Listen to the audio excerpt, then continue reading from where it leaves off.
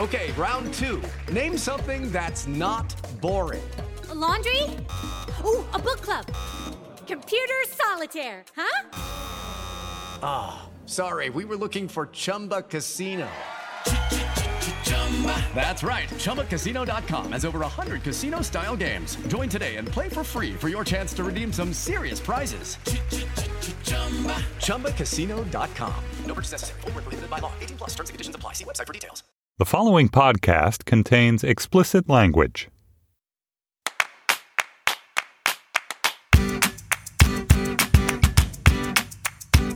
Welcome to Mom and Dad Are Fighting, Slate's parenting podcast for Thursday, January 24th, the This Job Sucks edition. I'm Gabriel Roth. I am the editorial director of Slate Podcasts, and I'm the father of Leo, who is 4 years old, and of Eliza, who is 8.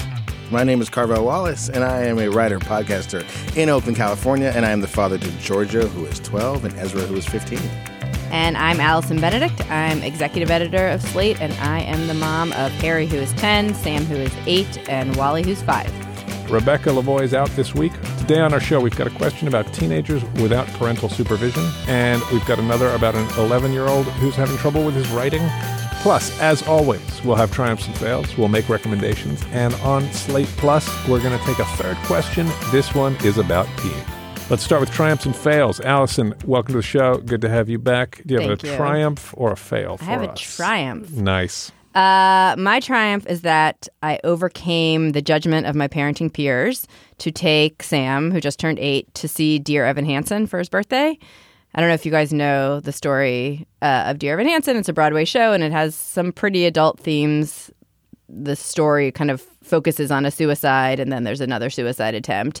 Sam's been listening to the music for about a year. He really loves it. He's been asking to go. About 6 months ago, my husband John and I decided this is what we'd get him for his birthday. They're hard tickets to get. We're not really much of like a musical theater family, but this was something he really cared about. So we were psyched. We knew he'd be really psyched to open the present. And then as the time got closer, I mentioned this to a couple of people, friends, and just like parents at birthday parties, at like kid birthday parties. And I got a lot of like extreme side eye or like, oh, interesting. Do you know what that show's about? and I panicked. I started Googling like how old Dear Evan Hansen, what age kid Dear Evan Hansen. Apparently the appropriate age is 14 or like a very mature 14-year-old. And so I worried, and I talked to John, and he told me to stop Googling, and that Sam knew the story, which it's true. We talked, I mean, he knew the soundtrack, but also we had talked a lot about the story because he was curious.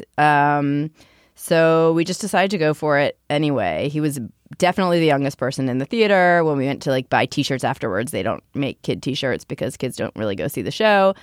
But he loved it, and I think he understood as much as he needed to understand, and some other stuff he probably didn't understand, and I'm fine with that. I didn't remember. I had seen this already with my mother. I didn't remember how often they say fuck, and that was like a pleasant surprise for him. Like he was pretty excited by that. And I feel pretty good about it. I mean, afterwards we asked him if he had questions, and we were trying to like have a conversation about it, and he didn't really, and none of it was a surprise to him. I think I'll probably bring it up again in like a quiet moment in a couple of days and just make sure like he's not thinking about it or troubled by it. But I'm going to call this one a triumph because I think it's sometimes good to know I think it's always good actually to know your own kid and not always trust the judgment of message boards and parents at birthday parties. That's really cool. I mean, there's that thing of like, when you were a kid, you probably saw something that was like nominally too old for you, and it became a really important part of your like cultural foundation. Yeah. And it just seems like you can take that too seriously, the rules about what's appropriate and what isn't. I actually really clearly remember my parents taking me to see, again, I'm saying we're not a theater family, but I grew up going to theater a lot, and they took me to A Chorus Line when I was pretty young. And there's some pretty adult stuff in A Chorus Line. That's, it was my favorite show. Yeah. I have a fail this week, and it's sort of the inverse of that one, actually. On this show, we've talked about the movie Into the Spider-Verse. I wasn't here when Isaac Butler recommended it. Obviously, it's a fantastic movie. I went to see it in the theater without my kids because I wanted to see it. It's terrific. Go see it. Obviously, Leo, who loves superheroes, really wants to go see it. There's a Spider-Man movie. It's out in the theater. He knows about Miles Morales, the new Spider-Man character. He really wants to go see it.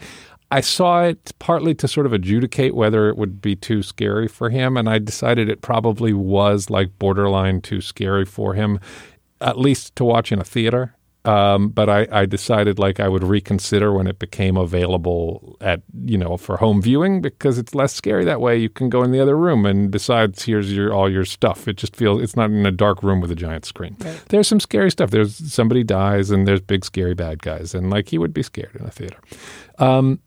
And so last weekend I went away on a trip, and I came back Sunday night, and Monday was Martin Luther King Day, and so the deal was I was going to hang out with them when they didn't have school on Martin Luther King Day and make up for not being around over the weekend. And as before I went away on the trip, I was poking around on the iTunes store looking at like movies. And I saw like a poster of Into the Spider-Verse. And I was like, I guess it's one of those things where it like is available on the iTunes store at the same time that it's still in theaters. And so I should think about like whether maybe that's appropriate for the kids. And then they brought it up again, and he wanted to see it. And Eliza wanted to see it too. And it's unfair that she doesn't get to see stuff because she has a little brother, even though she's definitely mature enough to go see it. And so I wound up saying, okay, guys, when I come back from this trip to LA, then I will, we'll be hanging out on Monday, and in the afternoon we can watch Into the Spider-Verse at home, and it won't be too scary for you, because if it gets scary, you can just go in the other room, or I'll cover your eyes or something like that. And they were super excited for me to come home so that we could watch Into the Spider-Verse. And then I come home, I have a trip, I come home, I'm happy to see them. I got them presents that they were happy with, the little presents. And then we're going to watch it. It's Monday afternoon. We're going to watch a movie, and I go on the iTunes store. You can't watch Into the Spider-Verse on the iTunes store. I was very confused. I think all of us knew where this was going, but we didn't spoil the ending because we were like, wait, what? What was I thinking? This isn't a thing. It's one of those things where you can still watch it on iTunes store even when it's in the movie. That's not a thing at all. I clicked on the thing I had seen, and it's like pre-order. Right. You can pre-order. Yeah, that doesn't help the kids. They're not excited that I just pre-ordered Into the Spider-Verse. So that was a huge bummer, and I had to explain to them that we would not be watching Into the Spider-Verse today. And then we had to find another movie to watch, which was bad because not only do we not get to watch Into the Spider-Verse, but instead we get to have the argument in which one of the kids wants to watch one class of movie and another kid wants to watch just a completely different class of movie. The age and gender gulf between my children right now is wide enough that there's no obvious like compromise movie choice. Like she's like...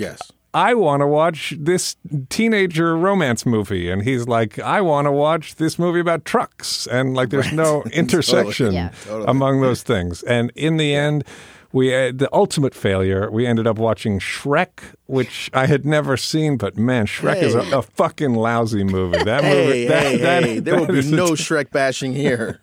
I don't know how long it's been since you've seen Shrek, but that movie has everything that's obnoxious and annoying about that period in culture. Did they like it though? They liked it okay. They didn't love it. That's all that matters. The kids were happy. I fell asleep to there's something so grating about that particular kind of like sarcastic fairy tale. Like, oh, it's a fairy tale, but the characters are all saying like contemporary sarcastic things. Ugh. Don't you get it?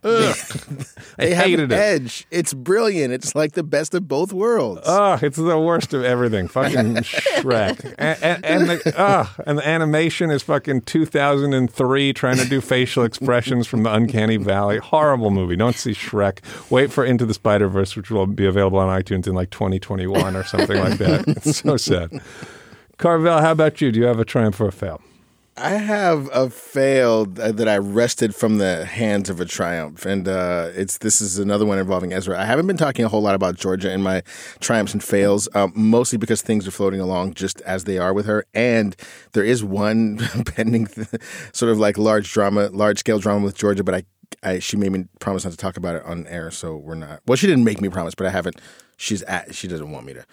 So I can't say much about what she's going through, but let's just say she's on Slate Plus today. We'll be hearing about what Georgia's really going through.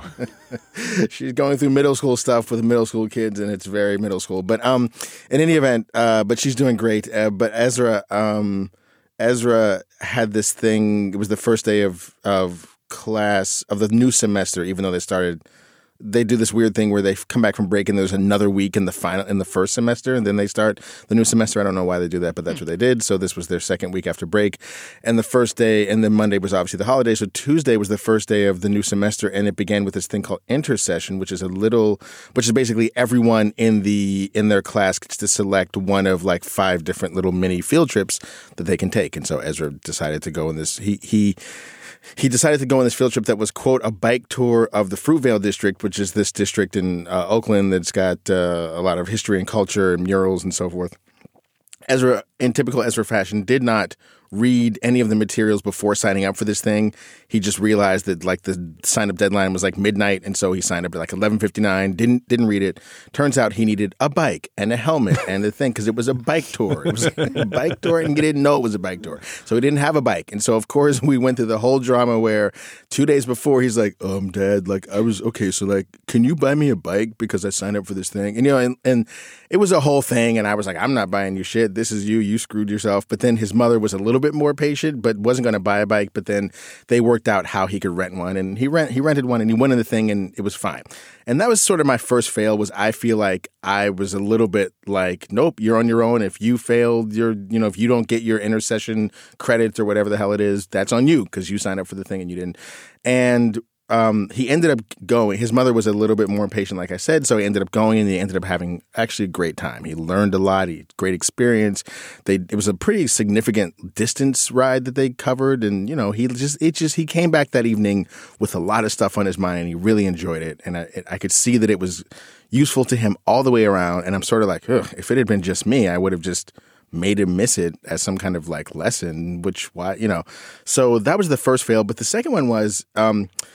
We were talking on the phone after he got back. He was at his mom's house, but I called him or he called me, and they ended up becoming this hour-long conversation where we just talked about music and movies and told me about his day, and I told him about mine and all this stuff.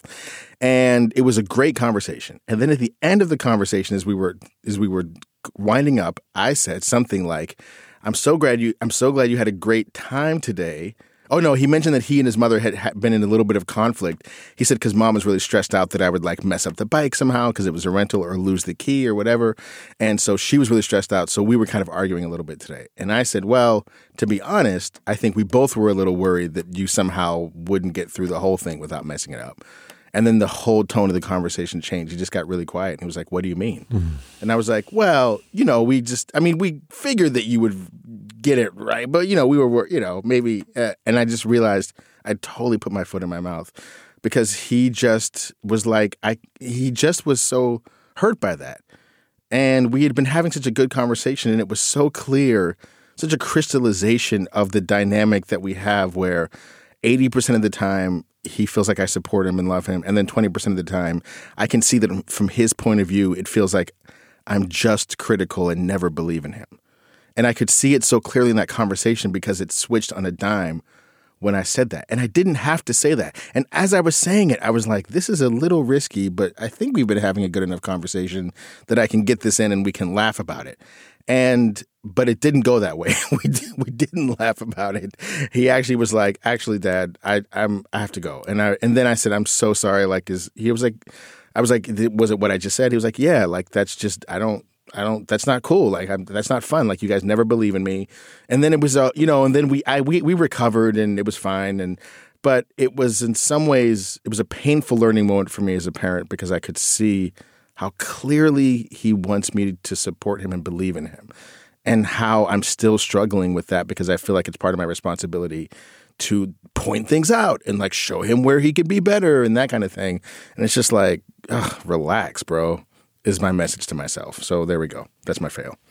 That is a very familiar dynamic to me. I do that to my kids a lot, and then always afterwards think like, wait, why, what was the purpose there? Like, what was I trying to accomplish with that? Like passive aggressive, casual comment with an agenda. Like it's always like a casual comment with an agenda, and they hear the agenda. They pick it up. And I did have to ask myself, what was I trying to accomplish? And I think it was like I was trying to get me and him on the same page about the situation.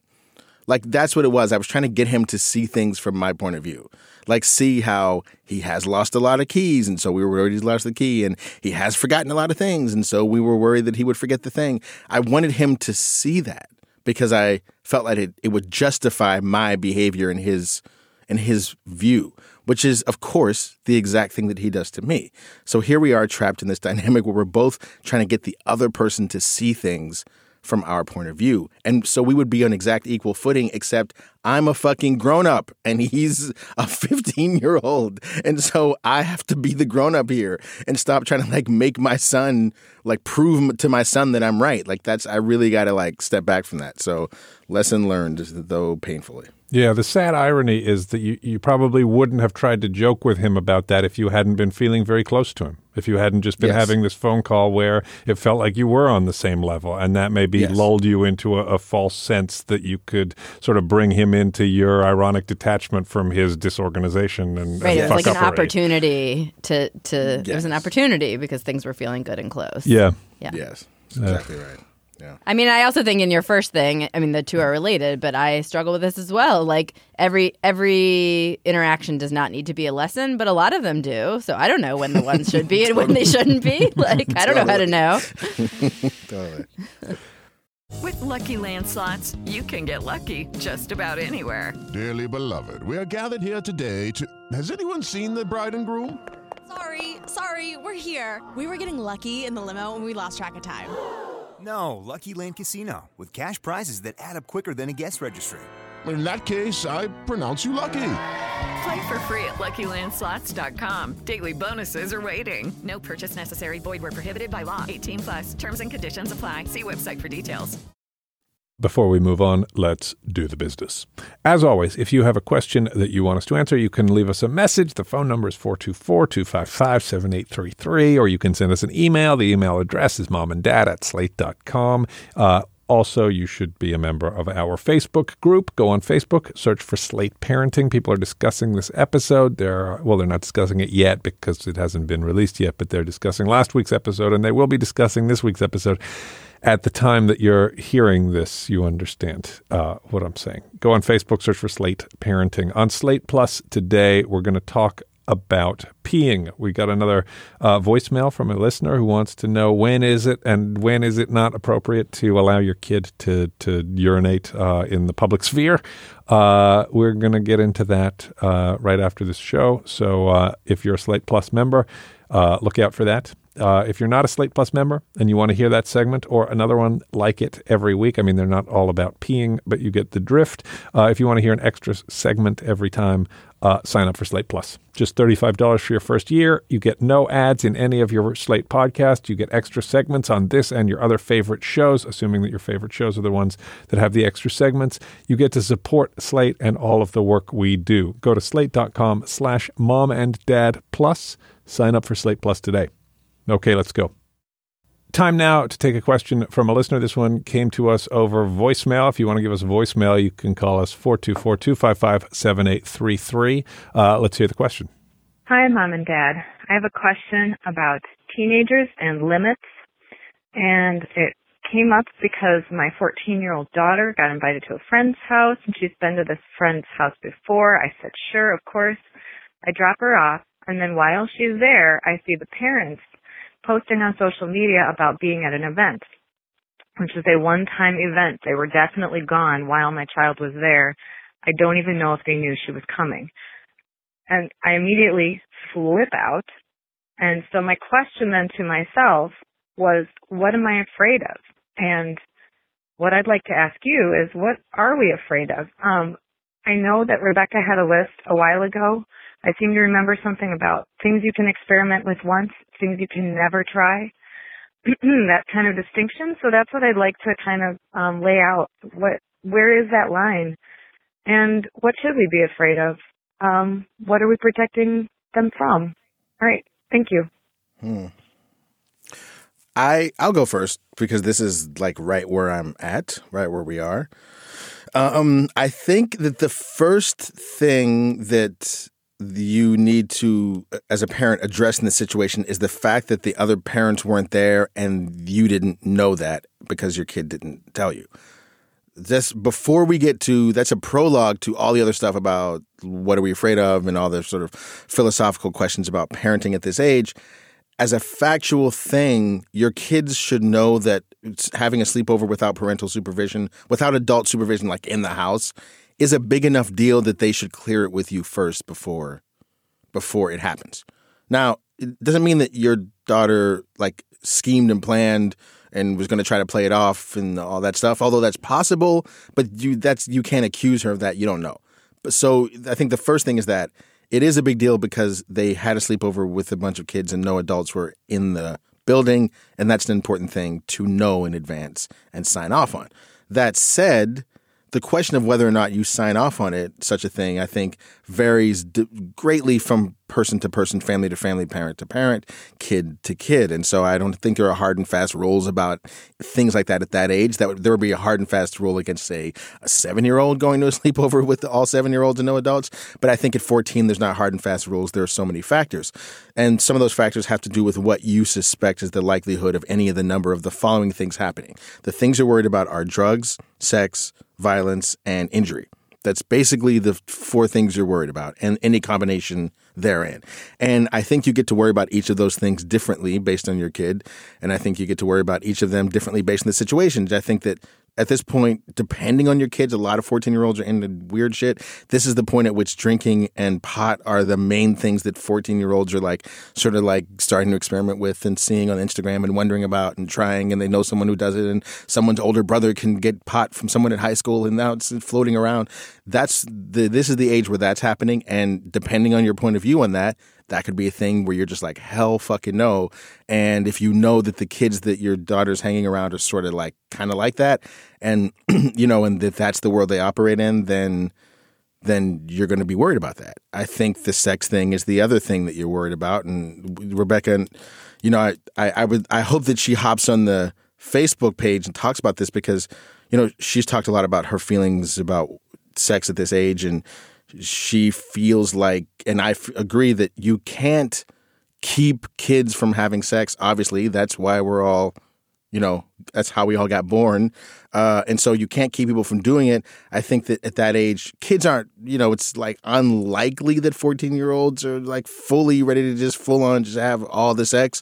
But people are going to be starting to experiment, and the main thing you're wanting is for kids to be prepared for the emotional realities of that, the physical realities, the social realities of that, all the feelings, all the ways that people hurt each other, all the confusions, all the doubts. That's what you have to prepare for. You can't keep that from happening, but you have to you don't want your kid to be in a situation where that's a possibility if you don't feel that they're properly prepared, or at least as prepared as you can make them. So that's the other thing that you're worried about. In terms of the safety and injury, that stuff where it's just like, if you get alcohol and drugs in there, that increases and sex, that increases the likelihood of that.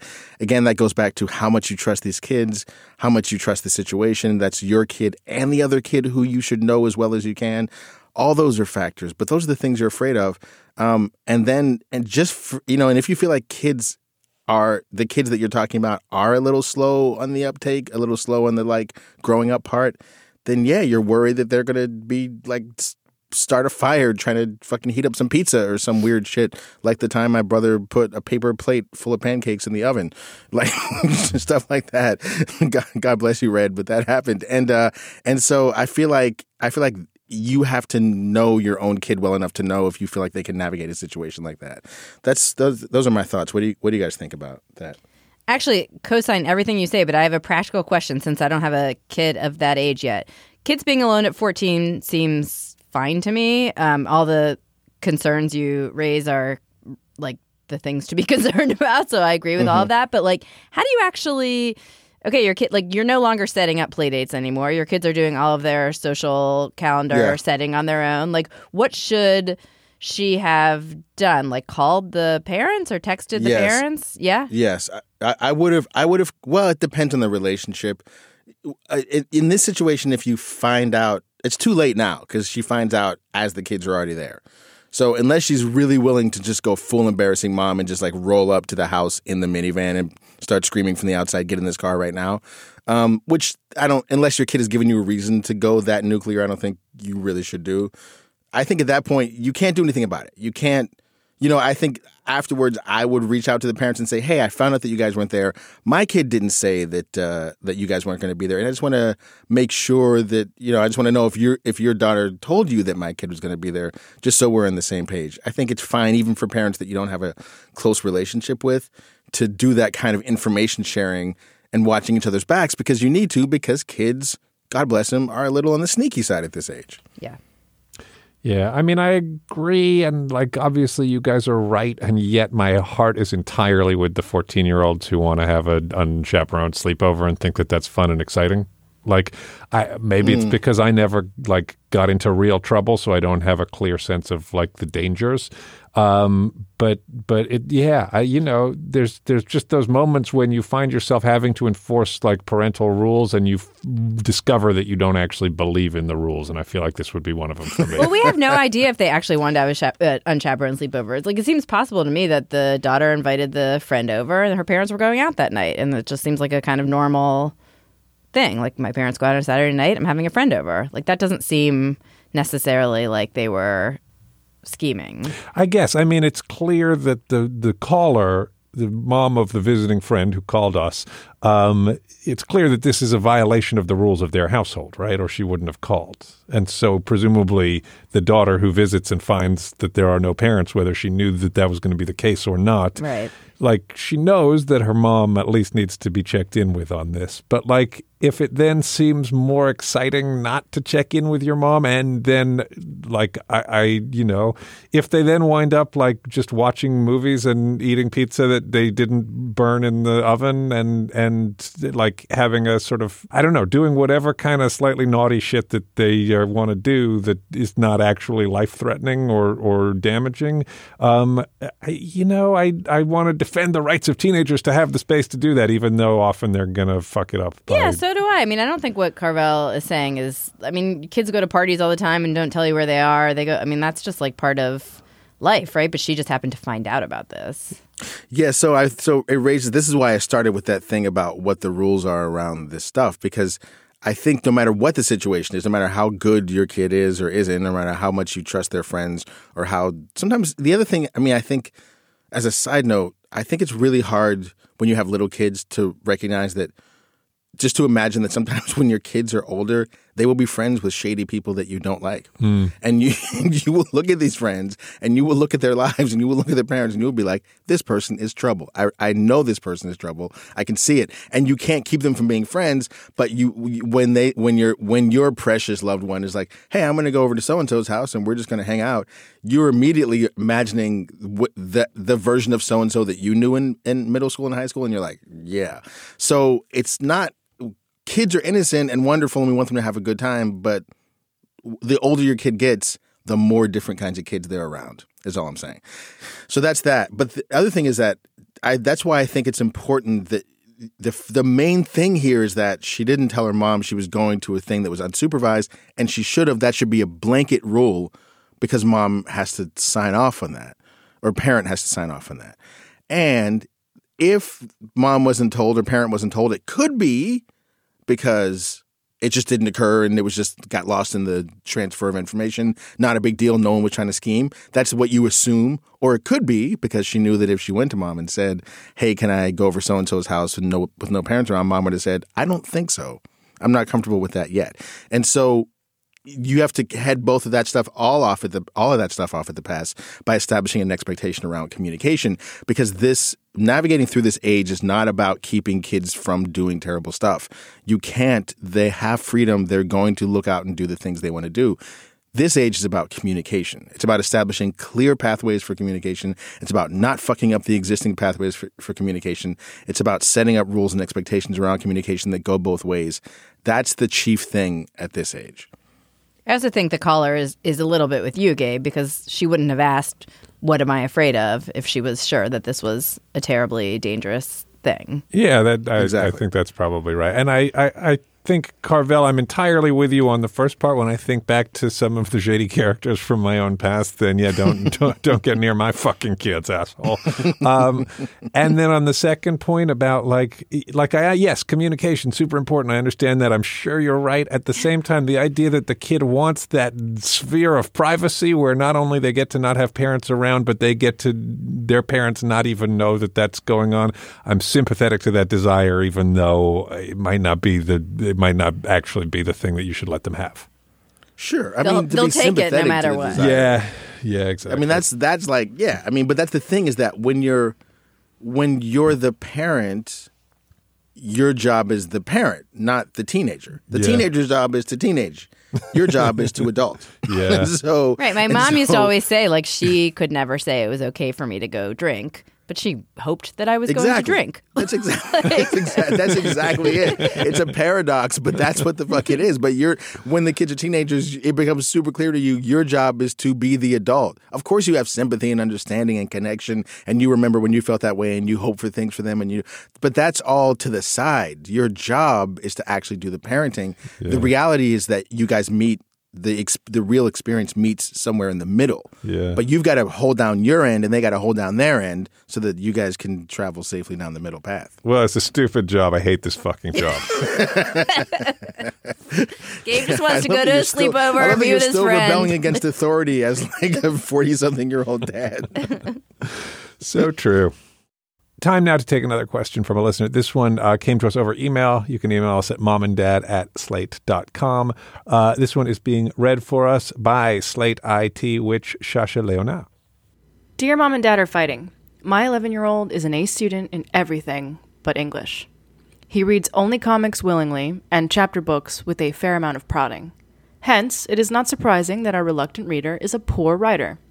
His writing boils down to a series of facts strung along with filler words and 5 ways to repeat the same idea. There's very little substance, emotion, elaboration on a theme, original thought, point of view, or narrative imagination. I have encouraged him to write letters to his grandfather about his week. I have asked him to keep a journal. Nothing works. His school system is unhelpful. The teachers say he needs to focus more as he does not follow assignment instructions well. Our son has no learning disabilities. What can we do to improve his love of language, and especially love of reading and writing? Gabe's daughter loves reading. Rebecca's son writes a mean college admission essay, and Carvel's son surprised him with a great essay the other day. What are you doing that I'm not? Thanks. All right. This is rough, man. I mean, I think this is probably a 3-step process. I think there's a 3-step pedagogical process for this kid here. Step 1 is stop critiquing his writing. He doesn't need his mom critiquing the degree of let me go back to the text of the letter. He doesn't need his mom assessing the level of substance, emotion, elaboration on a theme, original thought, point of view, or narrative imagination. I feel you because obviously good writing and writing with these qualities is something that's important to you and something that's a meaningful part of, I presume, yourself and what you can do and what you value. And so this is a thing where your son is disappointing you because he's not producing the thing that you value or the thing that you want from him. But listing the qualities that his writing doesn't have or that you wish it had, or trying to give him exercises to write letters to his grandparents, or try to give him exercises that he knows how you feel about this, and pushing him is not going to push him in the direction that you want to push him. So that's step 1. Step 2 is he's a straight A student in every other thing, which means that he's neither dumb nor like not paying attention or making an effort or whatever. So there's something else that he's interested in. And it may be that step 2 is to like value that and cherish that and appreciate that, and probably not get too close to that, but just recognize that like he's going to grow up to be good at and interested in something else other than literature or writing, and that is who your son is, and that's okay.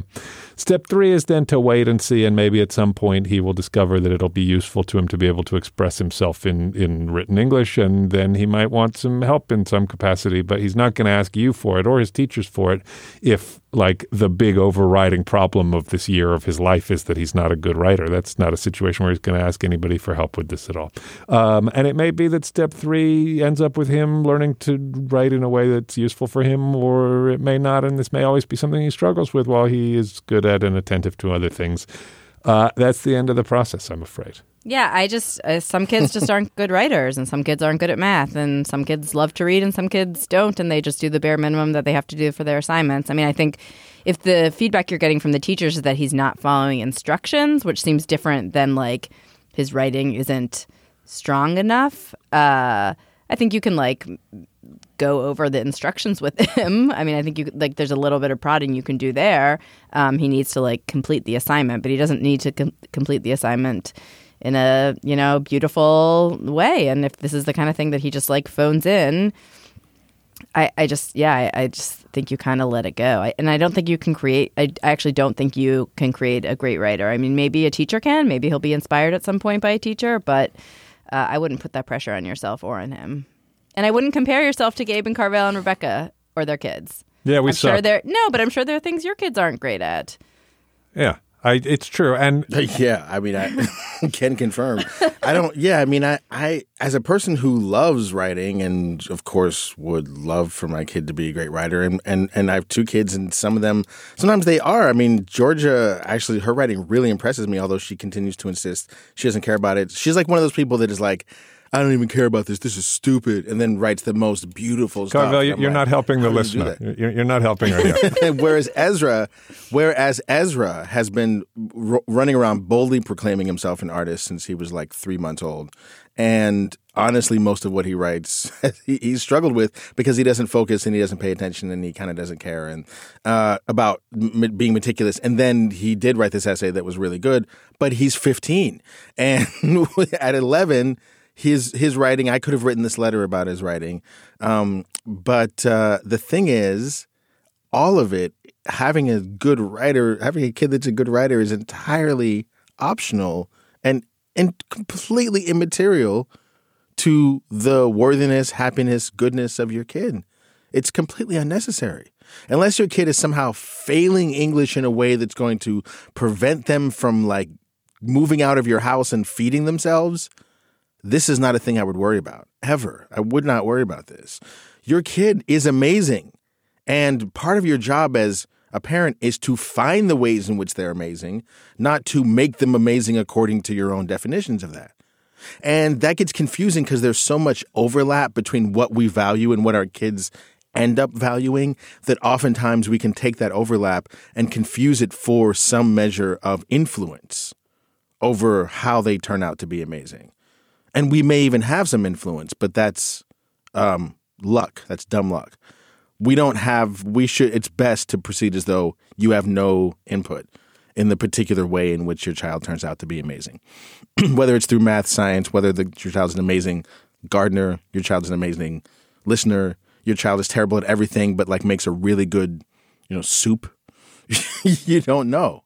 And or just your kid is like really good at like Call of Duty and is terrible at everything else. You don't get to know what they're going to turn out to be because, surprise, they're different people, different than you. And so while I fully understand and deeply emotionally relate to this desire to have your kid reflect your own values and be the person that you mold them to be, my experience has been that you don't get to do that. You can celebrate it when that happens, but you don't get to make it happen. You should, and you most certainly, and this goes back to the first thing Gabe said, which really ties into my fail at the beginning of the thing, I'm still learning this, is that you cannot criticize your kid for not being the way that you want them to be. And I know that in some level that sounds almost counterintuitive because we believe that that's what parenting is. You can guide your kid. You can show them things. You can tell them what you really want them to, what you really think is good. Even that, to most kids, feels like criticism. So actual criticism feels like violence to kids because they're young and we mean a lot to them. And so you got to be super duper careful about your critical feedback of your kid. It's very hard to be constructively critical of your own child from their point of view. It's not hard for us to do it. It's hard for that criticism to be constructive to them. because it comes with a healthy dose of my mother doesn't accept me, which is a feeling no child should have. So I would back all the way off this, and I would just start looking for ways to celebrate the fact that your child is awesome in every other way. That's what I think. All right. I think we've done a good job of debunking the entire premise of the question, and I feel good about that. I now want to add one thing that that might qualify as a sort of productive suggestion in the direction that the person who wrote us this email was hoping for. And it's not directly about improving the kids' writing, but it's something that I think I might do if I were in this situation. Whatever it is that your kid likes or is interested in, which is probably something that is like, it's probably video games, frankly. It's probably video games or something that's the equivalent of video games that has no like stature and doesn't seem like it's going to be something that's going to earn them a living and probably doesn't command a ton of respect from most of the adults around. But whatever it is that your kid likes and pays attention to and spends his time on, I think you might try to nudge him to articulate what it is that he likes about it. I think that's the thing you can do that's not writing, but that's a bit like writing. If your kid likes Call of Duty but likes it better than Red Dead Redemption or whatever is the equivalent of Call of Duty that the kid doesn't like, ask the kid, why do you like this game and not that game? Why do you spend all your time playing this one and you don't like that one? What is it that makes this one a better game than that one? You don't ask him to write it down, obviously. That would be giving him video game homework. That would be horrible. But like at dinner or something, just try to draw it out of him and try to get him to sort of make an argument about it or articulate what are the particular things that he likes about this rather than that. And if he kind of brushes it off or gives you a pat answer, just in a friendly and not critical way, try to elicit a little bit more out of him, because I think learning to articulate and argue for your preferences and positions is probably a useful skill. It's one of the reasons why we value writing and why we teach kids writing. And you can do that and engage with your kid without it involving like how they write. But if you find yourself doing it in a way that's like, that's not good enough, you have to articulate your position about Red Dead Redemption in a better and more articulate and insightful way, then just drop the whole thing, because then you'll start fucking up again. Also, let him read what he wants to read. Like if he's reading, just let him read it. It doesn't matter. Yeah. Yeah. I mean, if he likes comic books, then like ask him to talk about the comic books, but mostly leave him alone to read the comic books. This episode is brought to you by Progressive Insurance. Hey, listeners, whether you love true crime or comedies, celebrity interviews, news, or even motivational speakers, you call the shots on what's in your podcast queue, right? And guess what? Now you can call the shots on your auto insurance, too. Enter the Name Your Price tool from Progressive. The Name Your Price tool puts you in charge of your auto insurance by working just the way it sounds. You tell Progressive how much you want to pay for car insurance. Then they'll show you a variety of coverages that fit within your budget, giving you options. Now, that's something you'll want to press play on. It's easy to start a quote, and you'll be able to choose the best option for you fast. It's just one of the many ways you can save with Progressive Insurance. Quote today at Progressive.com to try the Name Your Price tool for yourself and join over 28 million drivers who trust Progressive. Progressive Casualty Insurance Company and Affiliates. Price and coverage match limited by state law. Okay, time now for the part of the show that we like to call recommendations. During this part of the show, we recommend things to you. Carvel, maybe you would like to recommend something. I'm recommending an Instagram feed, which I've done before, and this one is Animals Doing Things. And it's exactly what it sounds like. The thing I love about Instagram feed names is that they're usually the name of exactly what's on the thing. And this is just animals being cute. And this is very simple, and I love it. And there's not much more I can say about it. I have another animal Instagram feed that's even more insanely absurd, but I'm going to save that one for later. So my recommendation is the IG feed, Animals Doing Things. It's got 2.8 million followers. It's all G-rated and safe for work and safe for family, and I just can't get enough of it. Nice.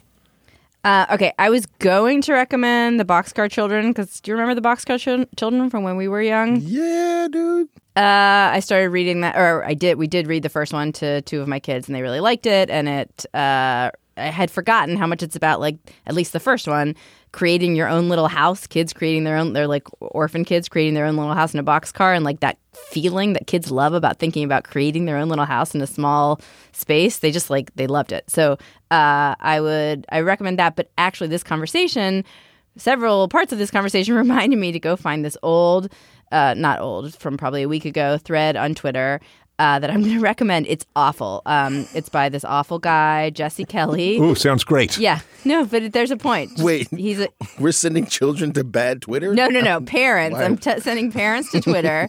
There's this radio host. He's a right-wing radio host and Federalist contributor named Jesse Kelly. He has a show, The Jesse Kelly Show. And he tweeted last weekend from his son's Lego robotics tournament.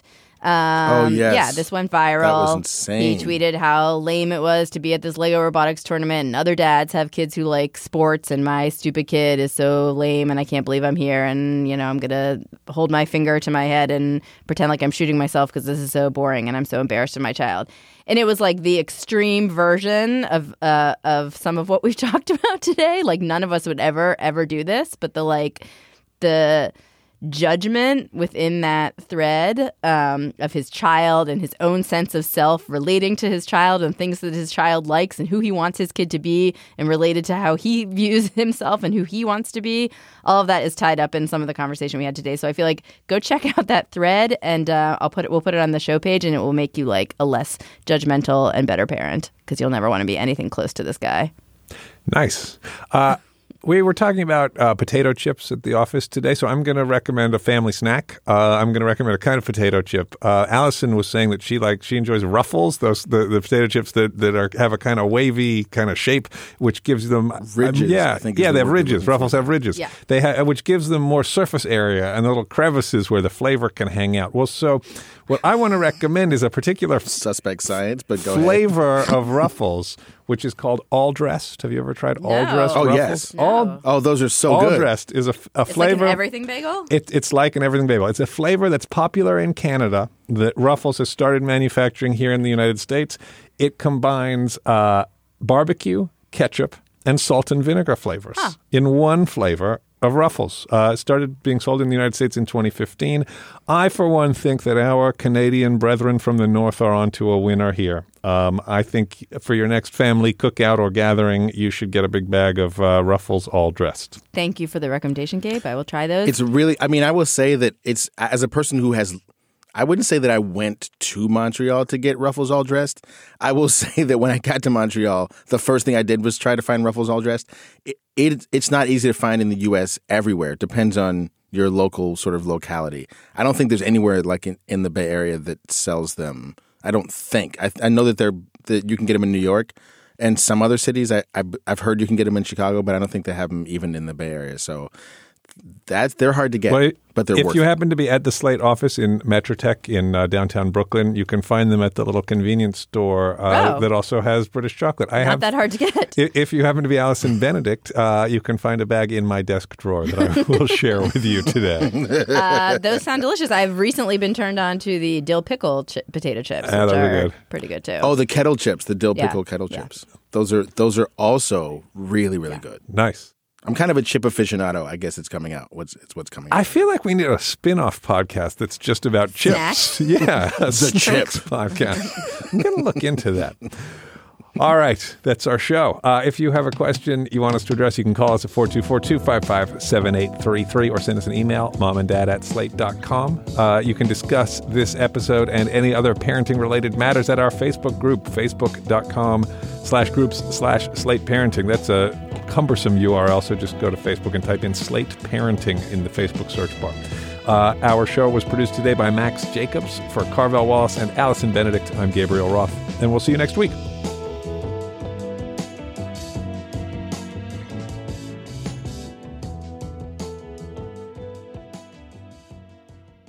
Hello, it is Ryan, and we could all use an extra bright spot in our day, couldn't we? Just to make up for things like sitting in traffic, doing the dishes, counting your steps, all the mundane stuff. That is why I'm such a big fan of Chumba Casino. Chumba Casino has all your favorite social casino-style games that you can play for free anytime, anywhere with daily bonuses. That should brighten your day a little. Actually, a lot. So sign up now at ChumbaCasino.com. That's ChumbaCasino.com. No purchase necessary. VGW Group. Void where prohibited by law. See terms and conditions. 18+.